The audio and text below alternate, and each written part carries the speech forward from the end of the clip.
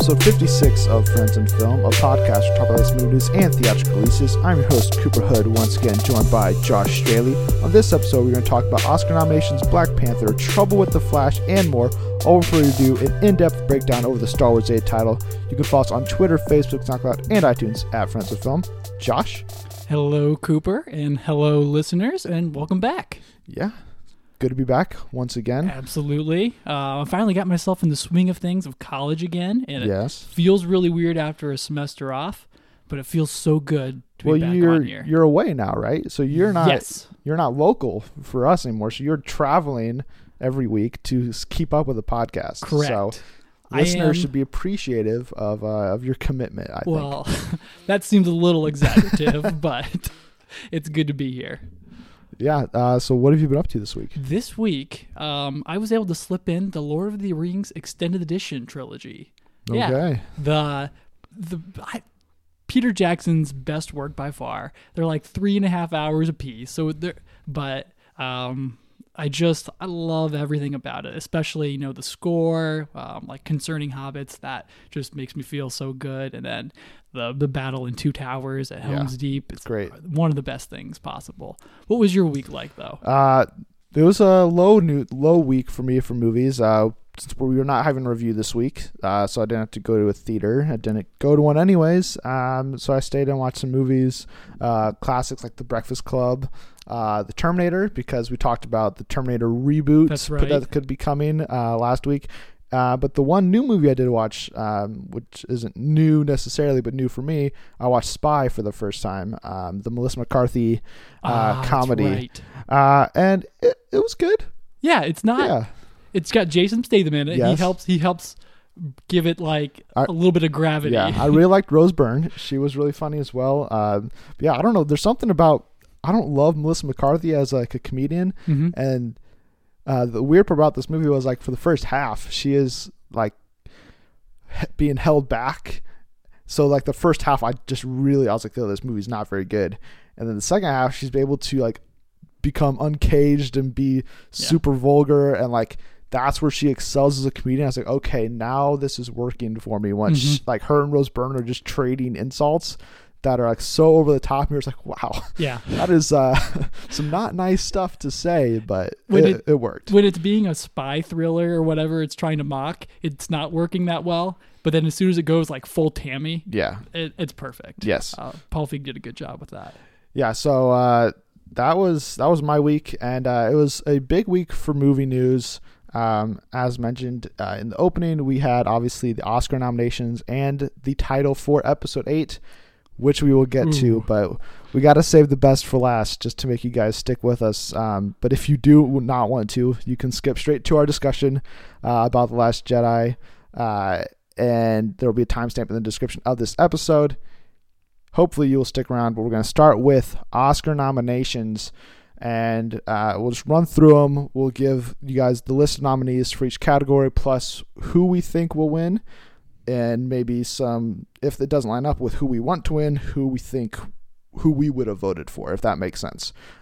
So for Best Picture, we have Arrival, Fences, Hacksaw Ridge, Hell or High Water, Hidden Figures, La La Land, Lion, Manchester by the Sea, and Moonlight. So out of those 9 nominees, who do you think's the favorite? Well, I can only speak for 4 of these: La La Land, Manchester by the Sea, Arrival, and Hacksaw Ridge.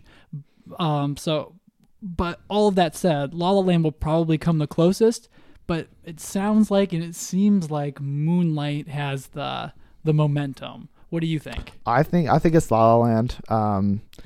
You'll probably hear me say that a lot as we run through these categories, just because I feel like they have the momentum. They tied for a record 14 nominations. It's been done by 2 other movies in the entire history of the Oscars. So I feel like they have all the momentum going to make a real run at just winning all the awards. And I think it is somewhat deserved. I know I didn't give it the 5-star review that I know a lot of people have. But personally, I would have liked to see Hacksaw Ridge win. There's no chance, but I was even surprised it got a nomination. But that's who I would vote for if I was in the Academy. I gotcha. Okay. So Best Director, meanwhile, Denis Villeneuve for Arrival, Mel Gibson for Hacksaw Ridge, Damien Chazelle for La La Land, Kenneth Lonergan for Manchester by the Sea, and Barry Jenkins for Moonlight. As much as I would love to see Denis Villeneuve get it, it's going to be Damien Chazelle. Yeah. La La Land, what in all the elements it had was just so great. Yeah, I think it's his to lose. I could see them giving it to Barry Jenkins as well for Moonlight. Very well directed film, but just the way, I mean, Chazelle, you just tell how much time he spent putting that movie together with the musical numbers and everything. That's where he shined as a director. But again, I would love to see Mel Gibson win it because Hacksaw, of all these Oscar contending movies, is my favorite of the group. So not going to happen, but again, happy to see him nominated for that. Best Actor, meanwhile, we got Casey Affleck for Manchester, Andrew Garfield for Hacksaw Ridge, Ryan Gosling for La La Land, Viggo Mortensen for Captain Fantastic, and Denzel Washington for Fences. Well, it's probably Casey Affleck was great in Manchester, but it's not a win for him.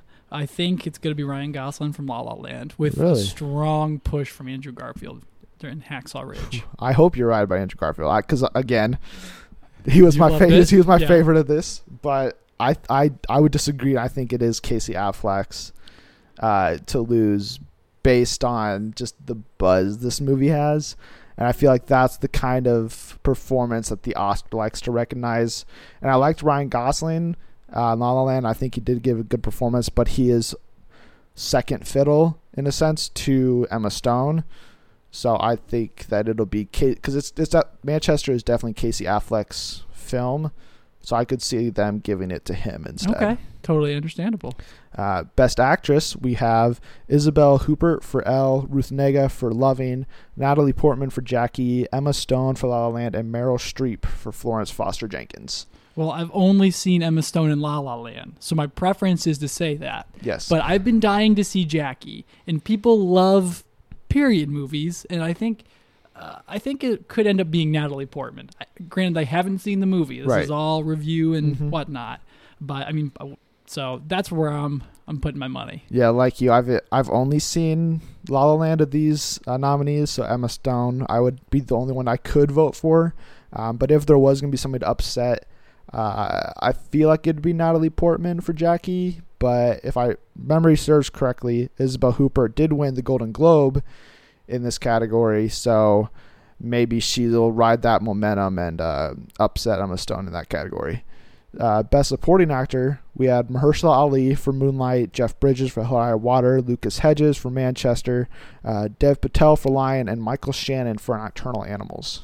Well, Michael Shannon got the Golden Globe for Best Supporting Actor. Aaron Taylor Johnson got it. Whoa. Yeah. That's right. He's playing the sheriff. Okay. Well, Michael Shannon was great in Nocturnal Animals. I don't know how Aaron... Okay, but it's going to end up probably being, and a lot of the talk has been, Jeff Bridges from Hell or High Water. I haven't seen it, but that's what it sounds like. Can you confirm? That's who I would give it to, just because he is just so Jeff Bridges. That makes any sense. He's just perfect in that role. I know there's a lot of buzz from Mahershala Ali as well. But for me, he's in a third of a film, so I couldn't.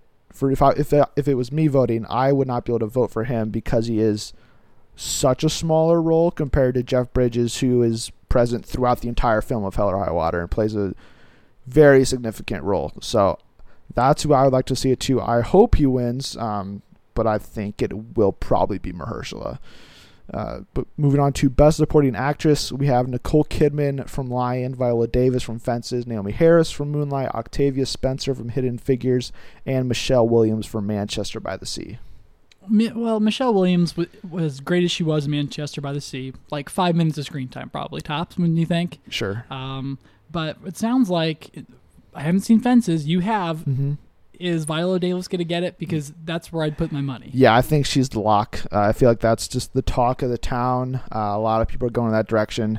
And like it's weird because Michelle Williams did have all the momentum up. Like going into Manchester, it was, this is Michelle Williams. She's at the top of her game. Then you go and see the movie and you're like, oh, she's like not in this film very much. Right. And that's okay because she's great in her scenes, but it's such a small role where Viola Davis, similar to my argument for Jeff Bridges, is Viola Davis plays a big role in Fences. You've seen the snot scene if you've watched the trailers, and that is just like Viola Davis at the top of her game. Yeah, it's gripping. So I do think it's hers to lose. You know, I did like Naomi Harris as well from Moonlight, and I've heard good things about Octavia Spencer from Hidden Figures. So who knows? There could be a big upset, but if I had to bet on one thing for the Oscars on what would win one category, I would probably bet all of it on Viola Davis because I feel like that's just the big favorite right now. Gotcha.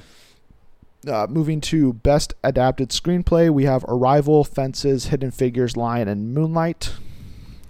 It's going to be a toss-up between Arrival, Hidden Figures, and Moonlight. If I had to bet, I would say Moonlight. What are you thinking? Yeah, I would give it to Moonlight as well. I would love to see Arrival get Same the here. nom or get the win. It's already got the nom. But I don't even think Fences necessarily deserves the adapted screenplay because it, from everything I've heard, I haven't seen the original play, but it was literally just the play on the big screen, so there's not a lot of adapting taking place. So I would like to see Moonlight get the win, especially if it's getting kind of shut out of all these other categories. At least give it something. I think it deserves that much at the very least. Keeping with the more technical categories, Best Original Screenplay, we had La La Land, Hell or High Water, The Lobster, Manchester by the Sea, and 20th Century Women. It's going to be La La Land. I think that's a no-brainer. Yeah, I think so. I think it'll win. But I think Hell or High Water is the stronger script, the stronger screenplay personally. So if there was one of these I was going to upset, I think it would be Hell or High Water, unless the Academy just loves the weirdness of The Lobster, that they just like, that was so different that we're going to give it to you. It'll be interesting to see if they look at La La Land and say, well, he's cribbing from, the glory days of the 50s musical, and move on to something, a little bit more innovative. Yeah.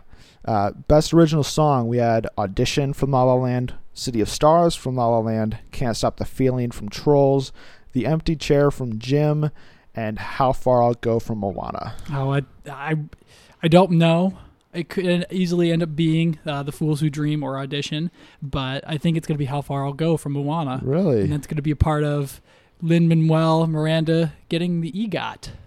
So, I would disagree that's going to happen. As much as I would love to see Moana win, I feel like all the momentum is going in La La Land's direction, unless, because it does have 2 nominees, and it's weird because I think the best song from La La Land isn't included in this. Like the John Legend one is just like, I think it's my favorite by just a smudge, but just because like it's just different. So much more fun, right? That and City of Sun or Another Day of Sun. Yeah, the opening number. Yeah, of course. But yeah, I would be, unless La La Land gets their vote split, and then Moana can edge it out because of that, then sure, I could see that happening. Best Animated Feature, we had Zootopia, Kubo and the Two Strings, Moana, My Life as a Zucchini, and The Red Turtle. I laugh every time I hear My Life as a Zucchini. Zootopia was phenomenal, and I really think it's going to edge Kubo and the Two Strings just because of its the ability of the screenwriters to jam in so many cultural topics and viewpoints. I think right now, especially, it's gonna put it over the top. Yeah, I think it's definitely between Zootopia and Moana. I've seen both of them twice. Moana is getting real close to being my slight favorite to Zootopia, but I do think Zootopia does have like the stronger message, the stronger script. Even though I like the animation of Moana better. So if that plays into it, then I can see Disney's gonna win. That's all I know. Sure thing. Best Original Score. We have Jackie, La La Land, Lion, Moonlight, and Passengers. Yeah, well, I didn't pay attention to the score of Passengers, so I'm just gonna go ahead and say La La Land. Yeah, I think it's La La Land as well. Best Cinematography, we have Arrival, La La Land, Lion, Moonlight, and Silence. No, Arrival's a lock. Really? Yep. I hope so, but Bradford Young's getting it. I think La La Land's gonna beat it out because of those intricate shots and maybe. Even if that opening sequence isn't one take, I don't know if it is or not. they make it look like one because of the way they swoop in and out, and they do like it just looks like it is. And just the way they frame that entire movie is there's just something in every single part of the screen where it's just visually stunning in a different way than Arrival. But yeah, if it's either of those two, I will be very happy. Same here. Best visual effects, we had Deepwater Horizon, Doctor Strange, The Jungle Book, Kubo and the Two Strings, and Rogue One: A Star Wars Story. I think it's going to be Jungle Book. That I think I said it when we did the review. It was a milestone. It was a staking in the ground. Avatar 2008. This is the standard, and I think that's what's going to get Jungle Book the Oscar. Yeah, I agree. I mean, the movie is like 95% CG, so it's hard not to give it to him. But I'm very happy with the 5 nominees that were put in there. When Deepwater Horizon was on the list, I was like, that's weird. But then you think about it, and you're like, oh, like they weren't actually on a burning oil rig, like that Raging Inferno. Yeah, that was fake. Okay, yeah, you deserve it. Last one, best film editing: La La Land, Moonlight, Hacksaw Ridge, Arrival, and Hell or High Water. Oh, I've only seen 3, but my gut says it's going to be La La Land. Yeah, I would agree. So there it is. So those are the ones. Did I miss any that you were particularly interested in? You didn't talk about the best foreign language film, but so what's your favorite out of that category then? I haven't seen any of them. Okay, but I hear The Salesman's great. So. Sure, it could be. I mean, it's an Oscar-nominated film, so it probably is. But with every Oscar season, there's always snubs in any single category. There's somebody who thinks this person or this film should have got in instead of another film. So are there any snubs that you think should have gotten deserved? And if you're nominating somebody, who would you replace them with? As much as I love this film, for the life of me, Arrival. Best Picture, Nocturnal Animals isn't on that list, and I don't know how that's not possible. And that's my biggest snub. Arrival was great. I loved it. It's going to be my, we'll get to this later in the year, but it's going to be one of my favorites. Right. But I don't know. Nocturnal Animals was really good too, and felt like an Oscar movie, but it's not there. Yeah. If anything, like of these that I haven't seen Lion and Hidden Figures of the Best Picture noms, but I didn't love Fences. I can see why the Academy would like to give it recognition and stuff. But yeah, if I'm giving Nocturnal Animals a nomination for Best Picture, I'm knocking Fences off for sure. That's not even a contest. But another one I would have loved to see get nominated would be Sing Street. It was a long shot just because there was no market. There was no Oscar push for it at all. But if you haven't seen Sing Street, go to Netflix and watch it. It's a great hour 45. And part of the reason I think it is such a big snub is it didn't get an original song nomination. Drive It Like You Stole It is easily the best song of the year coming out of film. And I think it should. I don't know what the Empty Chair is from Jim, but I've no doubt in my mind that I like Drive It Like You Stole It more. Never even heard of Jim. Right. So, and then Can't Stop the Feeling, that's a fine Justin Timberlake song, but an Oscar nomination, I don't know about that. And I wasn't surprised to see Moana on that list, but I was surprised that it wasn't You're Welcome, because I felt like that was by far the biggest breakout song of the whole movie. Yeah, but I think you're right. But also it was more Dwayne Johnson. He doesn't have the greatest singing voice. He has a good one that you would not expect to come from that man. But Alihi Carvalho singing How Far I'll Go. She sounds like a 30-year-old, trained vocalist singing that song. So that's why I think it's on there. Yeah.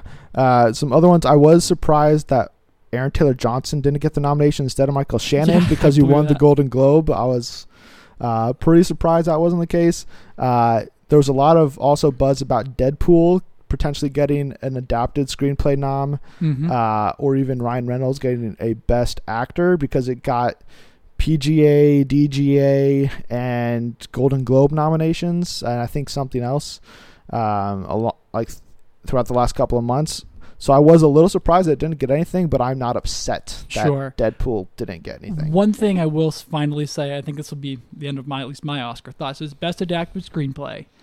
I did want to leave Fences off there and put Patrick Ness's When a Monster Calls on there, because that was originally a novel, and I was shocked to not see that on there after. Yeah, When Monster Calls I don't think got any nominations. No. So, which blows my mind. Yeah.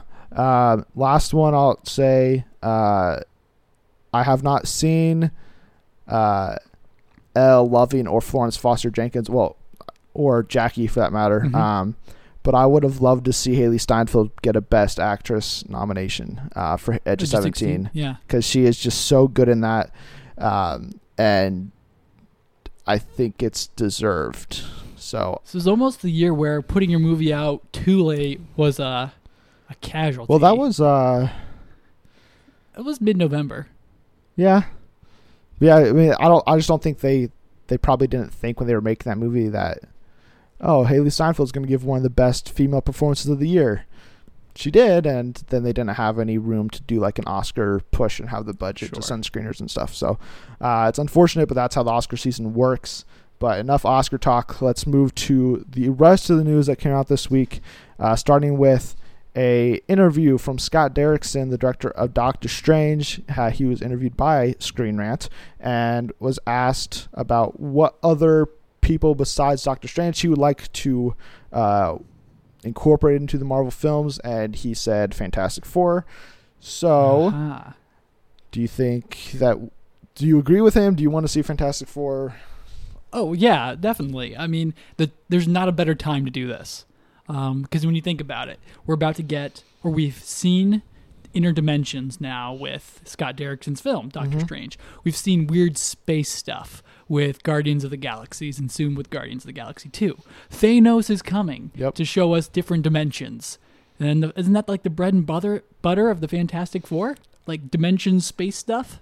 Sure. I mean, it could be. I think that's one way you could do it, where the Fantastic Four, maybe when they go and launch into space and the event happens where they gain their powers, instead of like instantly getting them, just staying in space and coming back to Earth, they're like swapped into a different dimension, and that they just stay there in a coma basically for years, and they could have been in the coma since 1970 or something, and then you wake them, you have Doctor Strange and explore, and he's going to go fight Nightmare or something in a sequel, and then he sees this these 4 or 5 astronauts just floating out in like space in a different dimension. Yeah. He brings them in like a end of the movie post-credit scene. Fantastic Four is born for Phase 4. I think it has to happen. Fox has no idea what they're doing with that idea anyways, so why should it not? Yeah, I mean, I think we talked about rights last week on the last episode, and so I don't know what the deal is here, but it's been 3 years now since Fantastic Four, summer of 2014? No, it's 2015. Okay, it's been 2 years. Yeah, it'll be 2 years in August or 3 September. more years gets us at the end of Infinity War, and maybe it's time to introduce the first family. And that's just assuming they wait to let the rights relapse. But I think if Fox is smart and they don't have plans, they make a deal. I think I've talked about it before, where they make a deal with Marvel to gain toy rights or just rights to market their films further, so we can have a Logan action figure or a X-Men video game. And they're starting to work together now because Fox is making 2 X-Men TV series partnering with Marvel, because they have to have the rights. They have to get permission from Marvel to do anything on TV, because they just have the big screen. They have the theatrical rights for X-Men characters.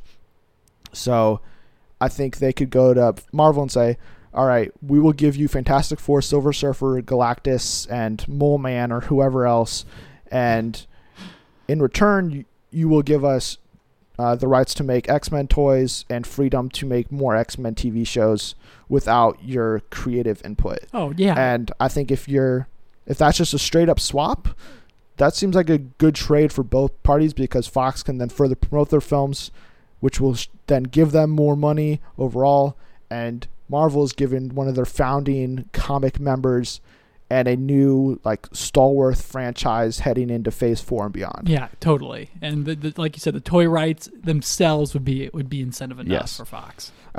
Moving on to Donnie Darko.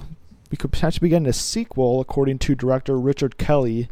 He told HMV that he wants to do a bigger and more ambitious sequel, but the big problem right now is he needs to find a budget to make this movie happen, because the first one was made on a low budget. That he wants, these big ideas he has requires something more expensive, I guess. And so, would you want to see a Donnie Darko sequel?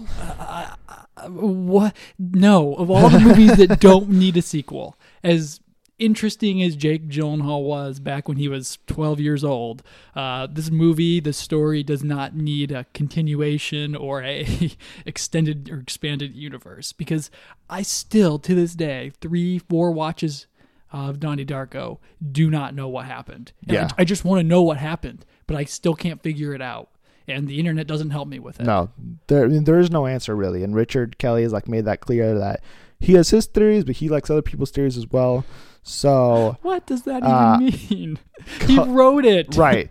So I don't know. His explanation was that it's a parallel to reality, and that there's like, I don't know. It's weird. But okay, if they did it, if he took inspiration from M. Night Shyamalan, and did sort of a unofficial sequel that is then revealed to be part of something larger, I think that'd be pretty cool. Yeah, but that implies that the first movie was actually kind of good. You don't like Donnie Darko? I don't like Donnie Darko. I mean, that's why I'm here bashing it. The only reason I've seen it that many times is because I just don't get it.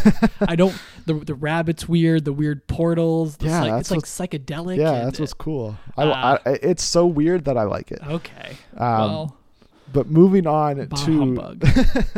to Tomb Raider. Alicia Vikander now is a father in the film, according to the Hollywood Reporter, with Dominic West joining the role. Ooh, well, he's great. I like Dominic West. And he's going to play Lord Richard Croft, which is her father, and I think that's a perfect match. Yeah, I think it's a good addition to the cast. Just another one. Filming is now underway on the film, so the fact that they're casting him now is not surprising. And like we talked about, I think it was last week when her sidekick was announced to join the film, that it looks like the plot heavily revolves around her finding Dominic West. So I think he'll probably play a pretty substantial role in the film as well. With Dominic West in the role, are you warming up to the idea of her on a journey to find her father? Because you didn't seem to... You weren't initially sold. I like the idea. It just wasn't what I was expecting. Because I was expecting Laura Croft needs to go find this artifact, and that's what her and her pals are going to go do. Yeah, Instead, Indiana Jones. Right. Or even, I mean, that's what the Laura Croft movies back in the day with. Right. But like sort of like dropping us into this adventurer's lifestyle instead of maybe doing a build-up or a setup. Yeah, and I feel like this will probably be the build-up to then she'll find her father. By the end of the film, like maybe he'll be part of some larger thing where he was trying to find something, and it'll kind of like Indiana Jones 3. Yeah, where his dad the gets Last involved. Crusade, right? The Nazis and everything. I think there's Nazis in both, but anyway. Yeah. So aren't there Nazis in all of them? I don't know, but I feel like they could take that path, and then going into Tomb Raider 2, assuming the first one's successful, then they can go more traditional. Okay, let's go find this artifact and stop these bad guys from getting it, sort of thing. Yeah. In the second one, the Temple of Doom, they're just bad guys with swords. Oh, okay. That's right. But after reporting this, the Hollywood Reporter also revealed that Ralph Fiennes, Colin Firth, and Viggo Mortensen were also approached for this role. So while we have Dominic West, would you like to see either of these guys instead? Well, Ralph Fiennes is almost too regal to take on the role of Lord Richard Croft. Colin Firth, he could do it, definitely, but with Viggo Mortensen being on here, it's almost like he was the guy they wanted for this. Because if you just look at the guy, he lives off the grid, and then I've got Captain Fantastic in my iTunes library, waiting to watch it, and the previews and things like that, he just looks like an adventurer now. Right. Yeah. I mean, he's Lord of the Rings alum. Like, he just seems perfect. Yep. For that role, and I see more of a physical similarity between Mortensen and Vikander than I do with Vikander and the rest of these people. But I also do love Colin Firth, so if he would have got the role, I would not have complained at all. Definitely. But moving on to Godzilla 2, King of Monsters, we finally have a confirmed director with Michael Dougherty from Krampus getting the job. Okay, yeah, we talked about him getting the writing gig with Zach Shields a while back. Now, Krampus is pretty great, so I think this is good. I mean, I'm interested to see where the next installment of Godzilla goes, because Gareth sort of set us up to this world. But now, which turn is Dougherty going to make us take? Right. So that's what I'm excited about. Yeah, I still have not seen Krampus, so I'm not familiar with Dougherty's work. But so sure. Yeah, it's it's run of the mill horror. I remember seeing the trailer, like, that's interesting. Santa Claus is evil. I was like, wait, Dwight Schrute's not a liar? That thing actually exists. That's the only thing I think about. Sure. Whenever Krampus Dwight is brought Schrute is up. Belsnickel, which is different than Krampus. But Belsnickel is a servant to Krampus. Oh, okay. I just watched that episode like a week ago. I forgot to watch the Office Christmas episodes. I am tangent, but I am currently, anytime I'm not watching anything, I'm watching The Office. Oh, same. And which doesn't make any sense because then I am yes. Yeah, but it's a good filler, right? So, and I've seen it so many times, but it's still just like, it's great to just have on. And I am now up to the series finale again, and I got through last night. And I was like, I don't want to watch this. Yeah, that's tough. Yet. It's tough to watch. It's hard. It's a very sad ending. I waited like a year and a half before I could watch it. Right. And then I was just like, all right, I'm doing this. Yeah, it's time. But anyways, back to Godzilla. We have a official cast member, which is kind of surprising because the film doesn't come out until 2019. And it's Stranger Things breakouts, the ego-loving 11, Millie Bobby Brown. Hey, this is a good choice. Yeah. Terrific in Stranger Things. She's like, I think she was on The Late Show with Stephen Colbert, like midsummer when this franchise came out or the series started, and she was so charismatic and know how to do this. So dropping her in a horror movie. I don't know why I say that, but Godzilla, like if this is Godzilla from a kid's perspective, how cool would that be? It'd be very cool. Yeah. I think she's great. She was great in Stranger Things. Like you said, like you see her on anything, or even like the Golden Globes intro where her and the rest of the Stranger Things cast are rapping. Like it's just great. Like she has that presence where you're just like, I like you automatically. And she's only 12 years old, which is crazy. So by the time this movie comes out, she'll be like just about 15. I don't, depending on when her birthday is. I have no idea. So I do think it's smart, and it gives them a young star to bring into this now called Monsterverse. So Monsterverse. Yeah, that's what they're calling the Godzilla Kong universe that Legendary setting up. So maybe she'll stick around for Godzilla vs. Kong.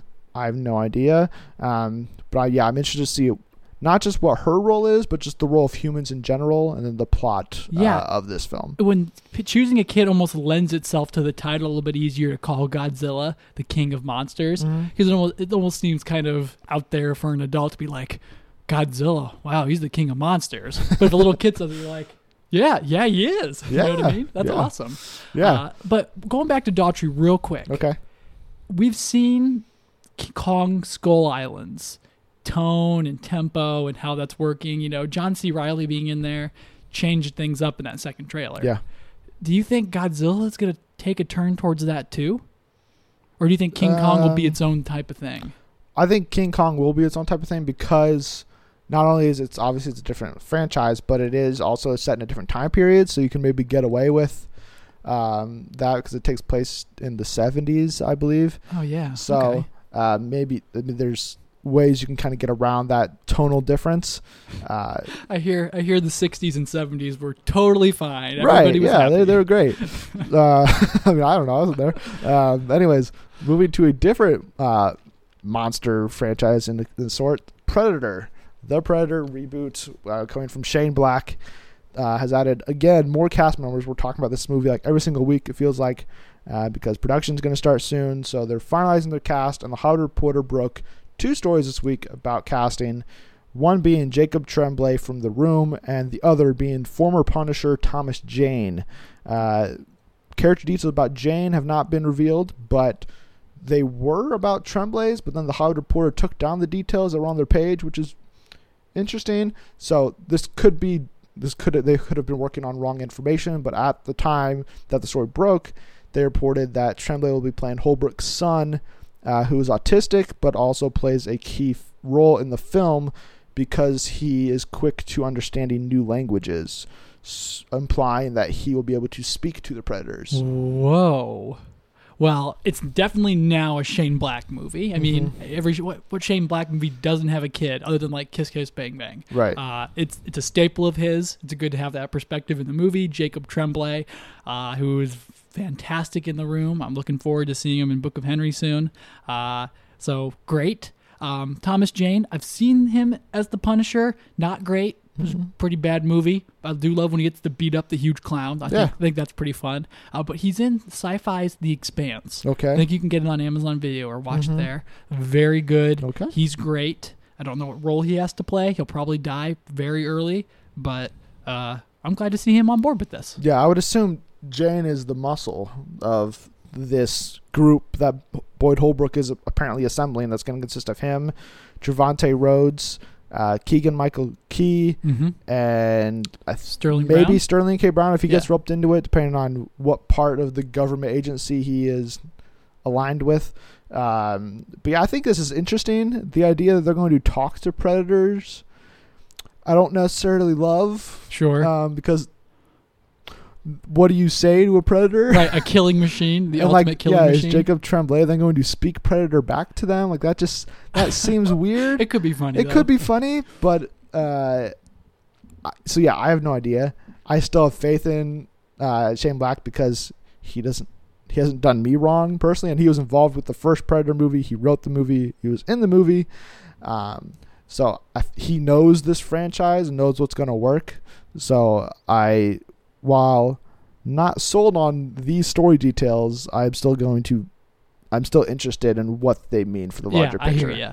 Oh, and Olivia Munn. She's on this too. Right. I don't know where she comes in. She's a reported scientist. Gotcha. So I don't think she'll necessarily be in the field unless she gets roped in, and I don't know. She'll be like the damsel in distress or something. I have no idea. Well, that could be, or it could be really cool if her and Tremblay have a relationship together, like playing off of each other, because that would be pretty good. Yeah. Too. I mean, maybe. Interesting. All right. Yeah. Shane Black's movie is moving along great. Yes, it's going to start production, I think, next month, so in February. So, and then it comes out next February, I believe, or next March. So it'll be before we know it. Another upcoming sequel we have, Sicario 2, a.k.a. Soldado. Collider had the chance to interview screenwriter Taylor Sheridan, who wrote and directed Hell or High Water. So he is now has Oscar nominations attached to his name, which is very cool. And he is returning to write the Sicario 2 script. And Collider asked him about what necessarily he's looking for, and he said that the thing he is most interested in seeing is how Benicio del Toro and Josh Brolin operate without a chaperone and without the restrictions of a U.S. government. So that's why the film is moving to Mexico for the plot, I believe, so they don't have to worry about, okay, well, what can and can't soldiers do under U.S. in U.S. soil? We've got to read them as Miranda rights. Right. So now they're going away, and he said, you've seen Sicario. Good isn't going to factor into it too much. Oh, my goodness. I mean, you've seen Sicario. You know, the guys are, it's close to being unhinged or brutal. I mean, they're close. Benicio's kind of unhinged. Yeah, and now you take them out of that situation and toss them into this. I mean, oh boy, here we go. This, I don't think we're talking John Wick action, but we're gonna see some serious Taken type torture stuff. Whatever. This is gonna be crazy. It's gonna be ruthless. Yeah. I think it's just gonna be like. If you've seen Sicario, you know how the movie ends. and Benicio's sort of last quest, and you're just like, if that is this movie for an entire 2 hours, like that's just going to be nuts. Mm-hmm. And Brolin and Del Toro have great chemistry, and their characters work together really interesting. Incredible. So even though I loved Emily Blunt in the film, having her be out of it and it just focused on them two and some other story that they're involved in, I think that's a win right there. A 21st century Western is what this is kind of like. It's the impression I'm getting from this, mm-hmm. and that would be amazing. Right. Moving on to Black Panther, we have a synopsis finally because production began on the film, and it confirmed that Martin Freeman is going to be returning as Everett K. Ross, as will Andy Serkis as Ulysses Klaue from Age of Ultron, and along with the casting announcement came the synopsis, which reads, Black Panther follows T'Challa, who, after the events of Captain America Civil War, returns home to the isolated, technologically advanced African nation of Wakanda to take his place as king. However, when an old enemy appears on the radar, T'Challa's mettle as king and Black Panther is tested when he is drawn into a conflict that puts the entire fate of Wakanda and the world at risk. Ooh. So this sounds amazing, doesn't it? Yeah, I think this lines up. We haven't really got much actual plot details about the film, except for like a brief unofficial summary Lupita Nyong'o gave at like Comic-Con. Yeah. And where she was basically like, okay, well, the movie's about two threats that come to Wakanda, and then it's about Black Panther getting the help of the Dora Milaje and the CIA, which is most likely more the JCTC, I think, is Martin Freeman's government organization. And seeing that group of people fight against the two villains, which I assume is going to be Andy Serkis and Michael B. Jordan's Eric Killmonger. Ooh. So I like the sound of it, except for the end where they like take it from just being, this is about Wakanda, and they're like, but this also affects the whole wide world. And I was like, I don't necessarily need that. Yeah, because I was under the impression that kind of like Ant-Man, this is going to be a movie about something isolated in a sense, where it was just about Wakanda, a threat to Wakanda, and T'Challa figuring out how to be a king and dealing with this threat that just pertained to Wakanda and didn't have global disaster implications or whatever they're implying here. Okay, well, maybe it's like, if we don't stop this now, it'll spread all over the place. So maybe it's abstract, like the Red Scare. It was really only in Russia and a few, Baltic states, but we were panicked because if we didn't, stop it, no one else would. So maybe that's just implying that T'Challa's got to take care of this, or else Serkis and Jordan are going to, wreak havoc on other nations. But this all sounds cool because it sounds like an uprising. It sounds like Jordan's working with Serkis to bring in vibranium armored soldiers that are going to be able to beat back the technological, whatever Wakanda's got. Because however they show off Wakanda and its technologically advanced country is going to it's going to make or break this for me in a way. I mean, there's so many great pieces here, but I'm super excited to see what they do with this place. Right. So in the synopsis, it also mentions that one of these enemies will be an old enemy.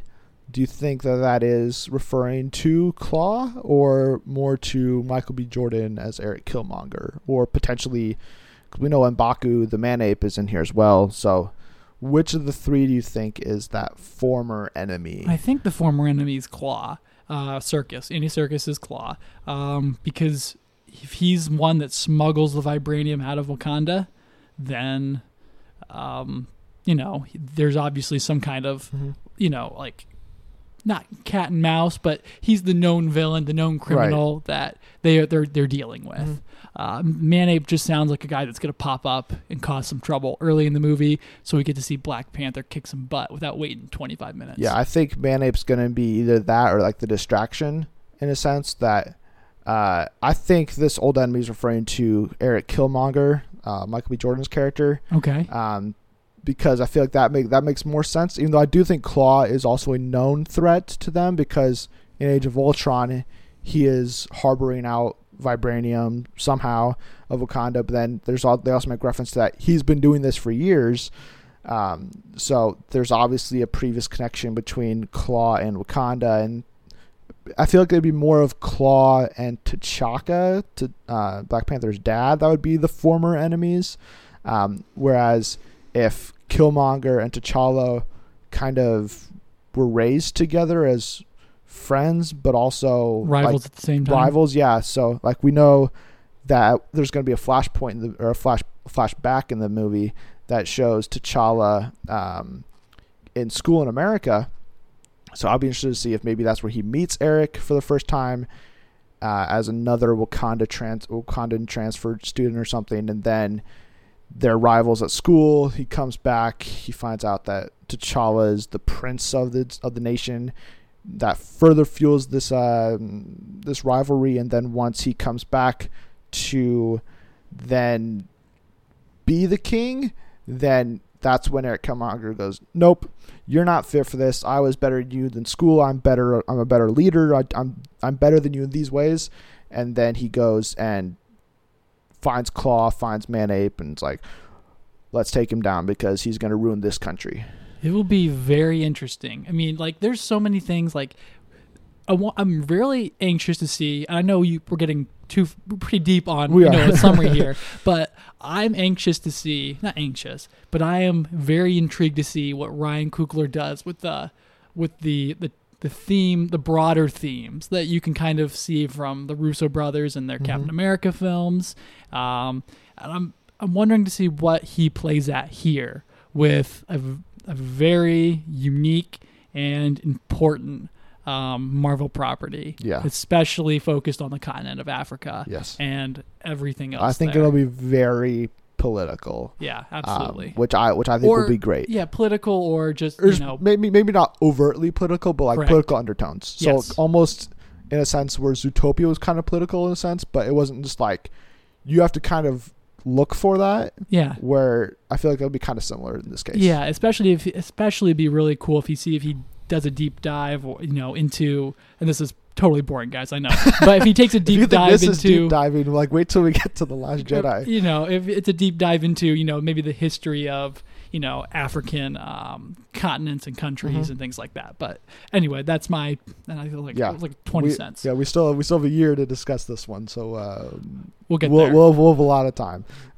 But another movie we'll have a lot more time to talk about and speculate on and theorize about what it's going to actually be, or if it'll actually come out. Yeah, no kidding. It's going to be The Flash, because just last week we were talking about, we were too hard on DC because they know what they're going to do, and then they come around this week and they hit me in the gut again because they ordered a page 1 rewrite for The Flash, according to Variety, and they hired Joby Harold to do it.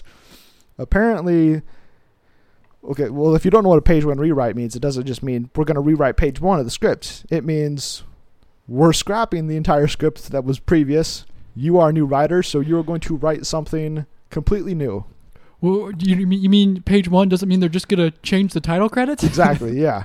So now that that's the case, they have to wait to find a director until this script is finalized, so that way they can show a director, okay, this is our vision. Then they don't run into problems with Famuyiwa and Smith like they have in the past, where you bring them on board, have them write the script, and then they give their vision, and then Warner Bros. Goes, oh, that's not what we want.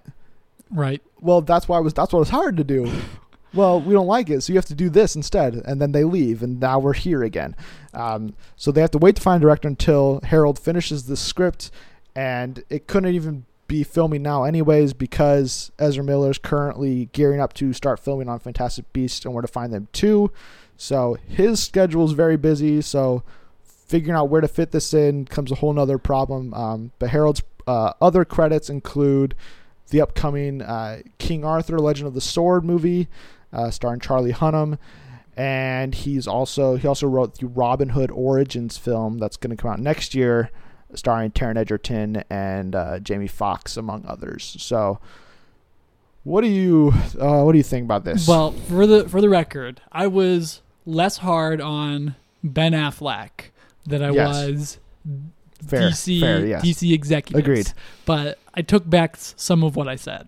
Now, this right here, while my gut instinct is to say, oh boy, this is actually a good idea. Mm-hmm. Phil Lord and Chris Miller have had a run at the script. Mm-hmm. Smith did. Famuyiwa sure probably, made some changes. He had a final draft ready to go until he left. Yes. So that's in the body of work. You've got, and I'm sure there were 2 or 3 other guys that worked on this script as well that remain nameless. You've got 6 or 7 different voices, very unique styles, all on this script with so many directions. You need a reset. Mm-hmm. And it sounds like Harold's got some work. I mean, I haven't seen King Arthur.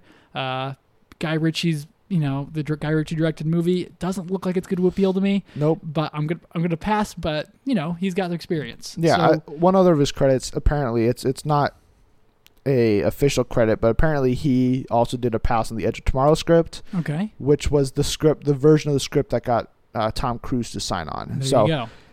How much that changed from where his pitch was, or if that is even true, that's just something I've heard going around. So proceed. Sorry. Yeah, no, that's a great point though. And there's another, notch for his belt. So I think it's good and it's important to get one person and one vision for this movie, especially if they want to get it right.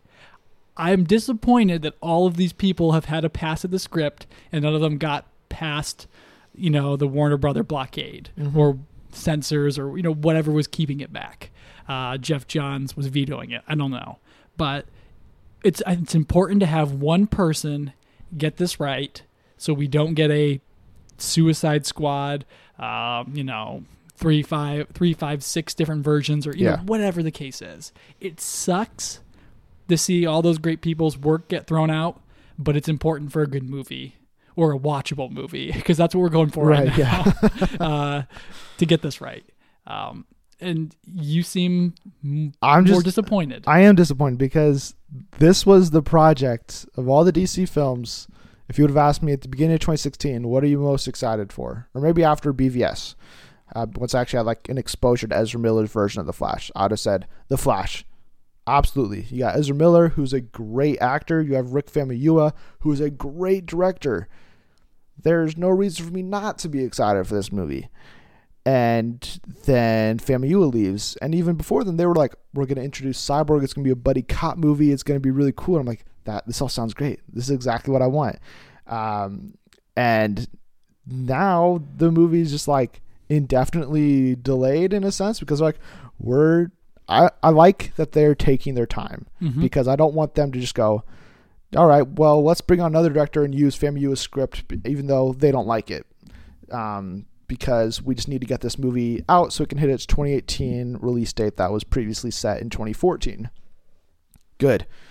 But it's just, there's so many of these movies from DC that go through the same process over and over. Yeah, and I hear you.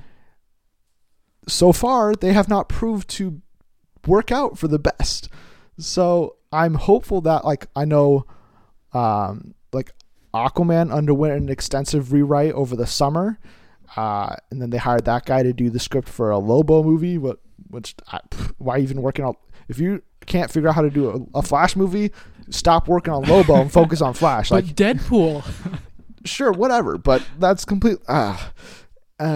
But yeah, so I'm just really bummed that I feel like come November, Ezra Miller is going to be the breakout of Justice League. Regardless of whether the movie's good or not, I am pretty confident that I'm going to come out of the movie going, man, I can't wait to see a Flash movie. And coming into this year, that would have been March 2018. So I would only have to wait 5 months. And that was great. And now I might have to wait until 2019, 2020, who knows? So I'm just really bummed that this is the case.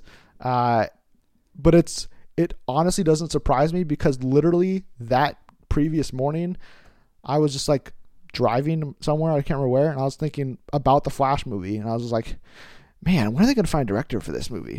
They should, if they're having problems with the script, just scrap the Flash movie. Because we haven't heard anything about Cyborg either. Scrap Cyborg and just make a Titans movie.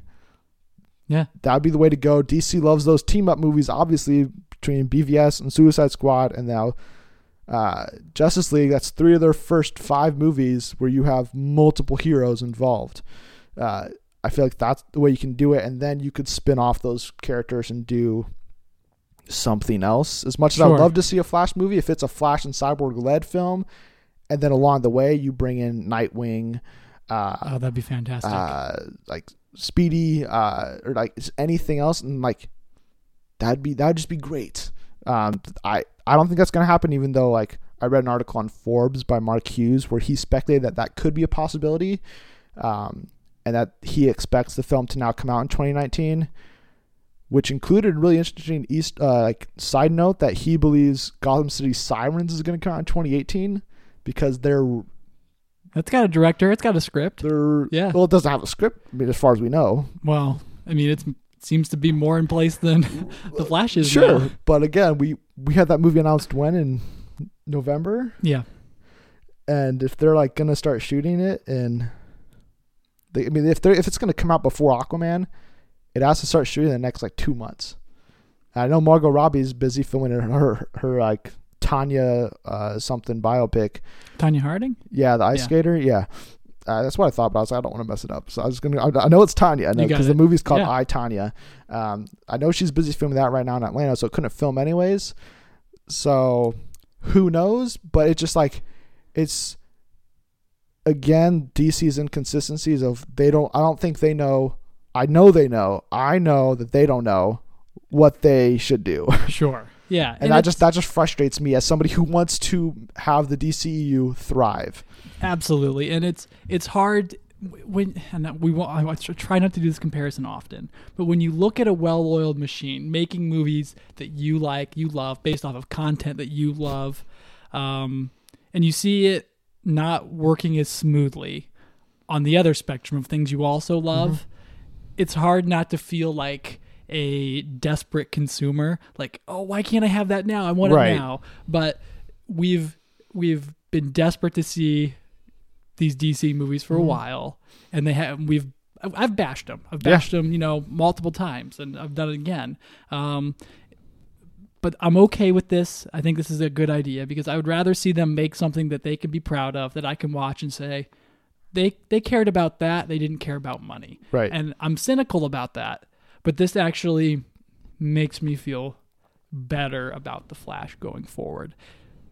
Not DC as a whole, but Flash as a movie itself. Right. And I think like that comparison you're making is obviously a reference to Marvel. Yeah. Or, even Star Wars. Right. Or, and I think that's the thing that's frustrating. And obviously people try not to make the Marvel DC comparisons as much as possible. But I think in this case, it just shows how differently they're being run right now, where Marvel Studios and Warner Brothers announced their slates for the next 6 years, up until 2020, back in 2014, if my memory serves correctly.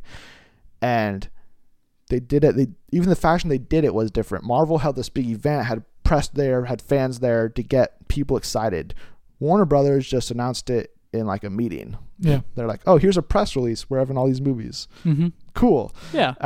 But outside of that, like, I have no problem with you announcing a slate and making changes. Sure. If those changes are for the best, because Marvel announced their Phase 3 slate, and it didn't have a Spider-Man movie. It didn't have an Ant-Man 2 in there, and it had an Inhumans movie at the end.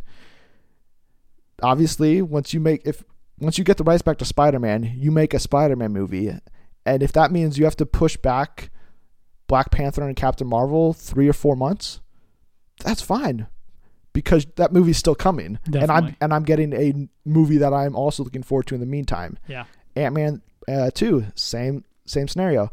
You announce that movie, you push back one other film.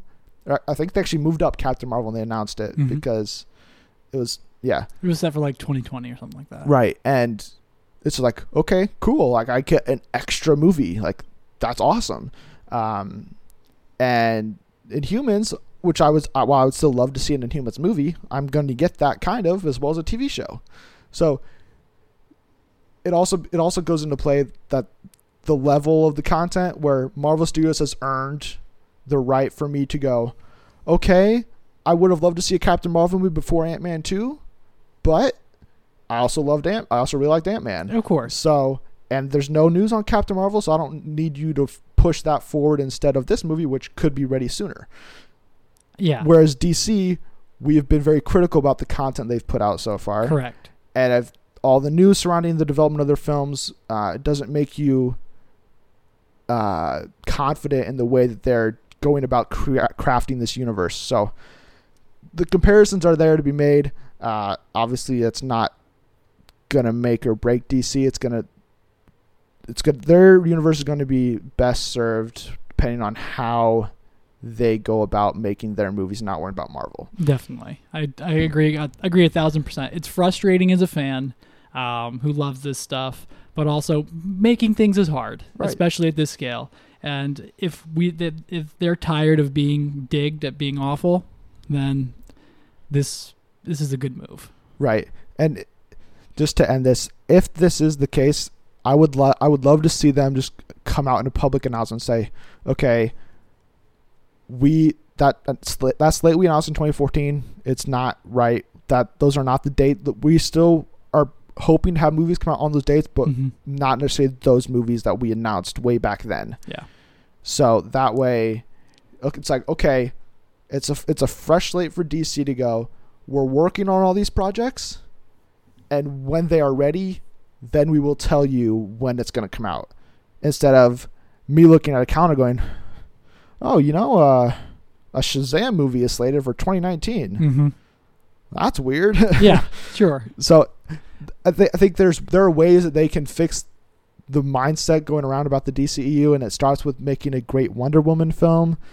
And if that's the case, then my mind will be changed partially. I mean, not completely, but right. It's baby steps. And I think as long as they're not trying to win everybody back in one single move, then they can get to be at a level of the MCU or Star Wars in terms of not only making a lot of money with their content, but producing quality films at the same time. Completely agree. But moving on, that was a long topic about The Flash because it kind of divulged into the future of the DCEU and everything. It's a messy subject. Yes. But let's move on to Star Wars, but not Episode 8 just yet. We'll get there in just a little bit because Woody Harrelson may have actually confirmed who he's going to be playing in the young Han Solo movie. We know he's going to be the mentor. And in an interview with Variety, they asked him straight up, "Are you Garrus Shrike?" And he said, "Who? What? What are you talking about?" And then everybody, he's like with like 5 other people at this Facebook Live thing, and they're like, "Don't say anything, don't say anything, don't say anything." And he's like, sure. Which made everybody assume that he is Garrus Shrike. Yeah. Makes me believe that is the case, but then there have since been people who have been, well, did he actually confirm it? Because he didn't say, I am Garrus Shrike. Is he confirming he's the mentor? Is he confirming he's in Han Solo? What is he confirming precisely? What do you make of all of this? Well, if he is Garrus Shrike, who is basically like the abusive adopter of Han Solo from the first Star Wars Expanded Universe Han Solo trilogy, all 3 great books, that means this movie could go dark. Yeah. And I kind of like that. A PG-13 Star Wars movie by Phil Lord and Chris Miller that's a dark comedy, but also action and Western and heisty. So, it's a lot of genres. They say the script is amazing. I'll believe them. If that's the case, this movie is going to go places that, pull at your heartstrings all over the place. Get you angry, get you happy, get you excited. It seems like he was saying sure to maybe the people telling him to be quiet, but it also seemed like it could fit that role as well. Right. It give Han Solo a bad backstory, a disappointing one that would make you like the character even more going forward. So if this is the case, great. If not, watching Woody Harrelson get to talk about him being in Star Wars was really cool too. Yeah. I think he is Garrus Shrike, because if he wasn't, and Pablo Hidalgo, who was the guy that really started this whole, well, did he confirm it thing? He is notorious for just stopping rumors in their track and saying, no, Darth Maul is not Snoke. No, Snoke is not this previous person. So if he wasn't Garrus Shrike and he wanted to stop this speculation, he would have said, no, would he just messing that reporter or something, or he misheard him? He's not Gary Strike. Absolutely not. He didn't do that, which makes me again believe that he is Gary Strike. And I haven't read any extended universe stuff from Star Wars, but reading up on the character is really interesting. Mm-hmm. So I hope it is the case, because I think it makes it appear that it could be a very telling story about how Han Solo is raised, shaping who he was as a person, seeing that bad influence from a father figure. And then they obviously have like confrontations down the line, which I don't want to like get into details in case they potentially adapt that directly. Right. But I think it opens the door for a lot of interesting possibilities, and makes me even more excited that Woody Harrelson is on board the Han Solo movie, which is all you ask for. Absolutely. So that's it for the news, which means we can get to the last piece of news, which is the real big discussion of the week, because we both love Star Wars. Yes, we do. And Star Wars gave us the best present they could as of right now, because we're not going to get footage yet, but as we've discussed before, Star Wars likes to make their announcements randomly without making a big deal about it. And Monday morning, I'm just sitting on my computer looking for a story to write, and then boop, see a thing pop up on my tweet deck, and it's Star Wars Episode 8, The Last Jedi. Poster, logo, we have a title. There it is. I sent it over to you. I was like, oh my gosh, this just happened. Before we get into our thoughts on the movie, I know we just keep delaying this thing, but just quickly, how did your reaction to seeing this title compare to seeing the title for Episode 7? This was actually, for me, it was bigger than seeing The Force Awakens. Because when they dropped The Force Awakens, it was like a year away still. Mm-hmm. It wasn't even close. Like, oh, we got a title for Star Wars The Force Awakens. Wonder what that means. Oh, it means that they're bringing Star Wars back. Right. It's waking back up. This is actually relevant in time. And I was like, holy smokes, The Last Jedi. Here we go. Right. It's happening. And that was sort of my... That was sort of my reaction when you hit me up with this the other day on Monday. Yeah. Yeah. Wow. Yeah, I know it. I feel the exact same way. Like, I remember having a very similar experience with the Episode 7 type dropping, where it showed up on Twitter. I was like, oh, cool. Episode 7, The Force Awakens. Yeah, but you weren't like a super fan then either. No. I was still like, oh, like I knew there's another Star Wars movie coming out. I was ready. I was interested to see it, but I was like, okay, cool. The Force Awakens. What does it mean? There's a little fun you can have there, but it's like, okay, well, there's a new Force wielder. That makes a lot of sense, because how are you going to continue this otherwise? Gotcha.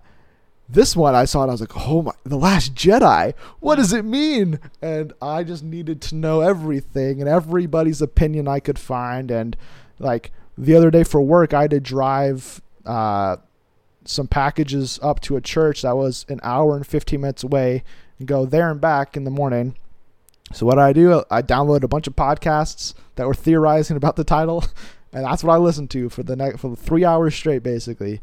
And I think there's a lot to unpack in the title, and so we are here to give you the one-stop shop for title discussion.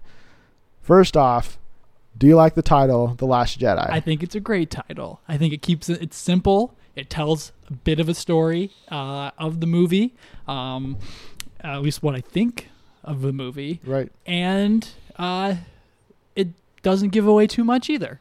And I mean, that's all you can ask for in a Star Wars title. It says something, but it also asks a question at the same time. Like, you can take every Star Wars title, put a question mark at the end of it, and you can be like, what? It almost asks that question, with the exception of, the original or the prequel trilogy. Right.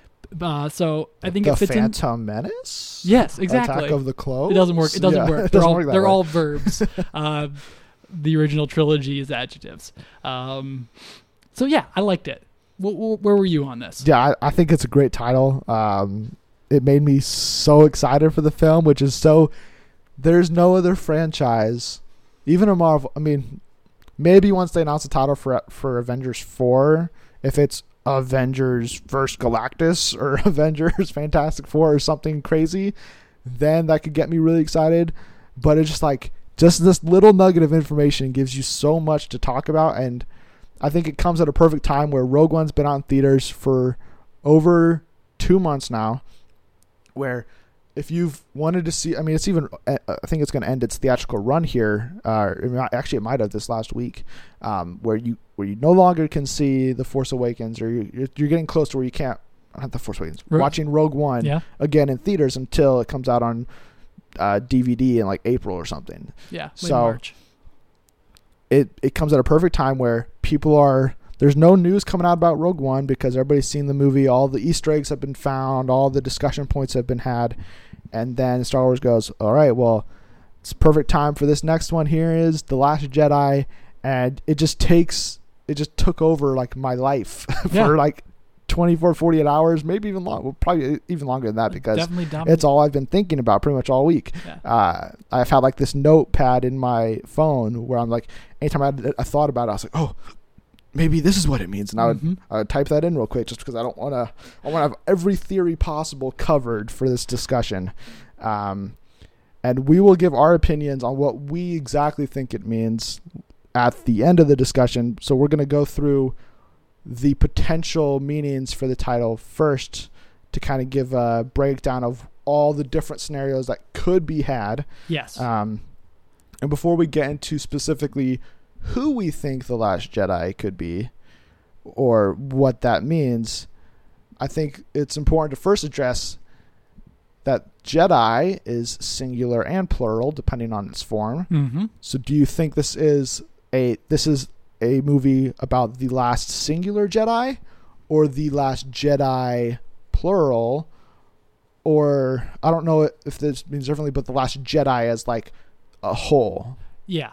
Well, if before the prequel trilogy, they were only Jedi. Mm-hmm. They would never call them Jedi Knights. Yeah. It's not mentioned once in the original trilogy. So like you said, it's plural when you say Jedi. However, when it's The Last Jedi, grammatically, it's singular. Okay, sure. Because it's not the last of the Jedi. Sure. It's The Last Jedi, which is singular. Okay. So I think that theory dies out pretty quickly.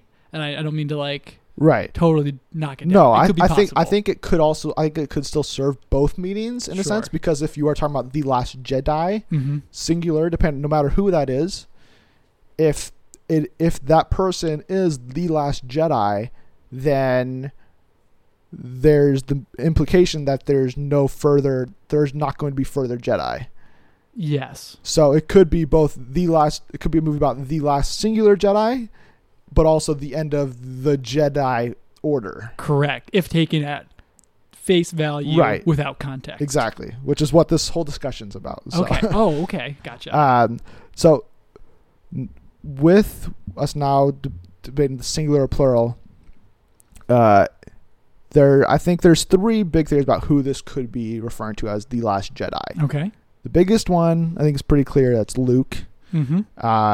Because Yoda says to him in episode 6, yep, when he's dying, when I'm gone, the last of the Jedi you'll be.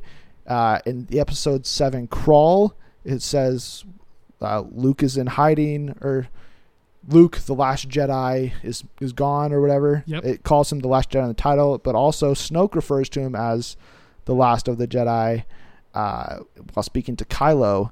So multiple references made to Luke. Do you think that could be... What do you think about it potentially being about Luke being the last Jedi? I think right now, before I dive into all of my details here, I think that's one of the strongest ones. And for reasons I'll get to later, I'll say why, but I think this holds up rather well. What about you? I mean, is it as simple as that? That's the thing, because it is very simple in a sense, where you go, the last Jedi. Luke is a Jedi. He is the only known Jedi mm-hmm. as this time. So obviously is referring to him, but there's also, because of like all the things laid out, where they've made such an obvious reference that Luke is the last Jedi. Is it too obvious? Yes. Okay. Where it's making me question, okay, well, who else could it be? Mm-hmm.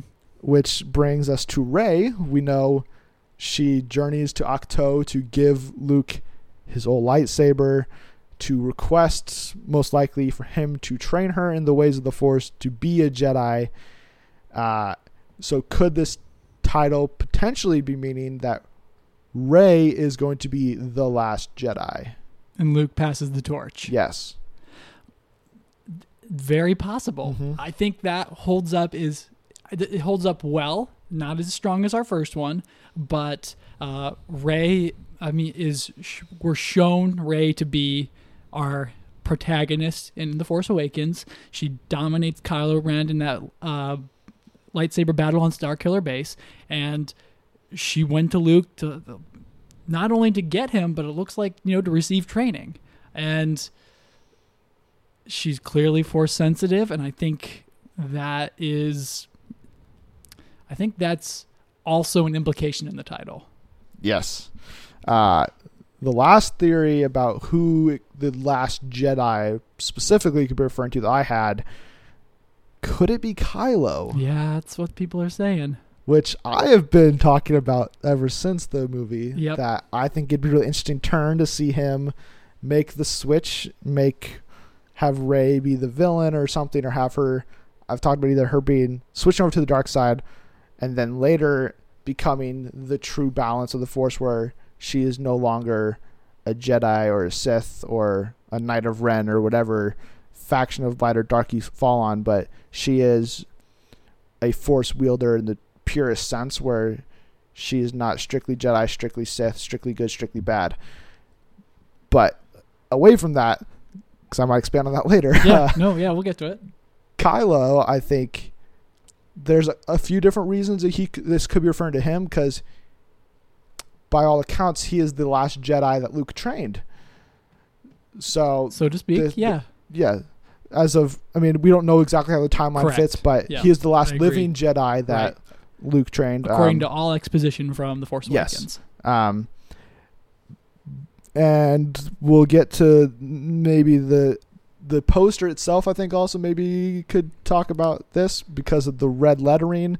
Does that imply that this is going to be a Sith or Knights of Ren heavy movie? The first official poster, it seems, to have the red logo. Yeah. That seems to be staying that way, I should say. Yeah, we'll have to wait and see, obviously, but of course. I think that is also telling. Do you think that this is a possibility that The Last Jedi could be in reference to Kylo in a way? Ever since people saw an emotionally deep and conflicted dark Jedi on screen, they're like, oh, but he's still good at heart because he killed his father. and it was like, wait, what?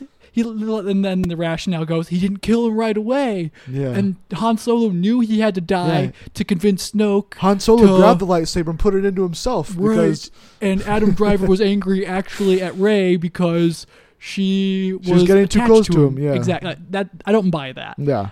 I buy the conflict of Kylo Ren, hesitating to kill his father, but that's because he's surrendering himself to the dark side. It's equivalent to some Star Wars mythology about like Darth Bane and how he has to give something up to start the Sith legacy, which involves him, doing some evil things to people that he loves, quote unquote. And then you can draw that parallel to Anakin Skywalker. Mm-hmm. So that seems to fit in line with the Sith mythology. Yeah. But I think Kylo Ren is going dark, he's staying dark, and Rey is moving towards the light. I did love what you talked about earlier about moving between labels. That's such a millennial thing, and I think I like it because I think it also speaks to some Star Wars expanded universe mythology, which is really cool.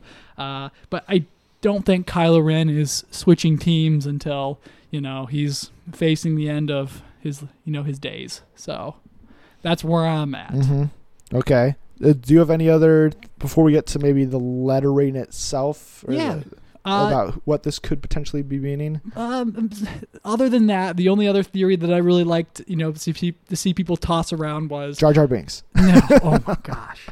I did see a fan I saw a fan poster. It's like I had The Last Jedi and it's Jar Jar Binks right in the middle. I was like, gosh, I hate the internet sometimes. I did see something. It was equally funny, but it was just it was the Force Awakens logo slapped up there. It was the Last Jedi logo stacked up there, and then in blue lettering, it was another Star Wars Episode 9's title stacked up there, and together it read The Force Awakens, The Last Jedi from his nap. Yeah. And I thought that was a good laugh. Yeah. But it does speak to an idea that maybe the titles are making a sentence. Do you think that could be a thing? Nah, I think that's a little too. That's too weird. It's too Hans Zimmer, like Secret Cody. So I don't think they're going that route. Yeah, I don't. That'd just be weird. Because then, like, what do you call the title of the Episode 9? Then The Force Awakens, The Last Jedi. You have to start from or something. So be before. Yeah, it has to be a preposition. Right, which is that would be weird. Yeah, it'd be Star Wars Episode 9 before exactly Blake, which I don't like. Yeah. So the red lettering, we've seen this kind of before with Star Wars. With Episode 6 previously being called Revenge of the Jedi before they switched it to Return of the Jedi. And then even some posters or some marketing for Episode 3 had the logo in red as well, which some have taken to mean that anytime a Star Wars movie has a red logo, there is some switch in the Force, or the balance of the Force switches. Some character makes a turn, whether it's to the light or to the dark. What do you think that the red lettering could mean? Do you buy into that theory at all? Yeah, it actually plays a part of what I think this is all about. And if it's okay, I'll go ahead and spell it all out here. Let me know what you think. Early in the Revenge of the Jedi drafts, Lawrence Kasdan and George Lucas had a totally different ending for the movie. It wasn't Endor, it was Kashyyyk. They weren't Ewoks, they were Wookiees, and there was no party at the end. At least no party that involved Luke Skywalker. Yeah. Instead of high-fiving everybody and dancing with Ewoks, Luke Skywalker walks off into the sunset after not only striking down his father, but Emperor Palpatine as well. So that's a darker Star Wars movie. Yes, it is. That would be I'd be shocked today. Like, I don't think I could fathom that today. Right.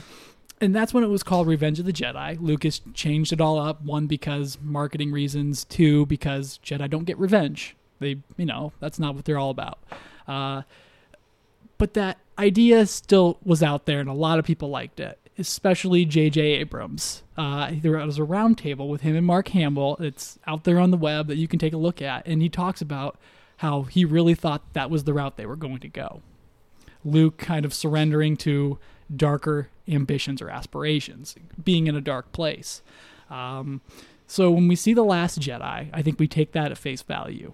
Luke Skywalker is the last Jedi. He's called it multiple times. We believe them. It's when somebody tells you who they are, believe them type of deal. So the red lettering, I think, speaks to Episode 6 origins, where Luke was then. And I think we're going to take a look at, in this movie, Luke Skywalker's pain. And it's a token, it's a harken back to something that happened or previous. And we're going to see, and like Adam Driver said himself, this movie's going to explore characters.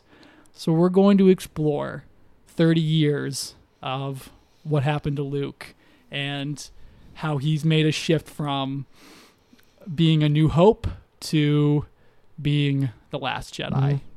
And that's where I think we are. I just think it's these little Easter eggs that you can point from Star Wars mythology.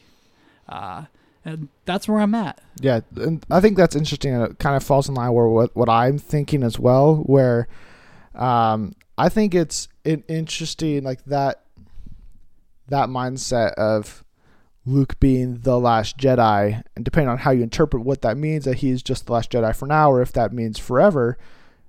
I think I'm under the mindset that what I would like to see happen is he's the last Jedi by choice, and that he doesn't want to train Rey in Episode 8, where maybe he does it reluctantly eventually after a Force ghost Yoda appears to him and says, you have to do this, or something happens, some inciting moment where he realizes, okay, I have to try to do this in some sense. But what we know is ever since the end of episode 6, he has been in hiding on a journey to learn more about the Jedi, how their practices, how they were established, going to Jedi temples, just trying to figure out what the Jedi are actually about, because he is the last of them.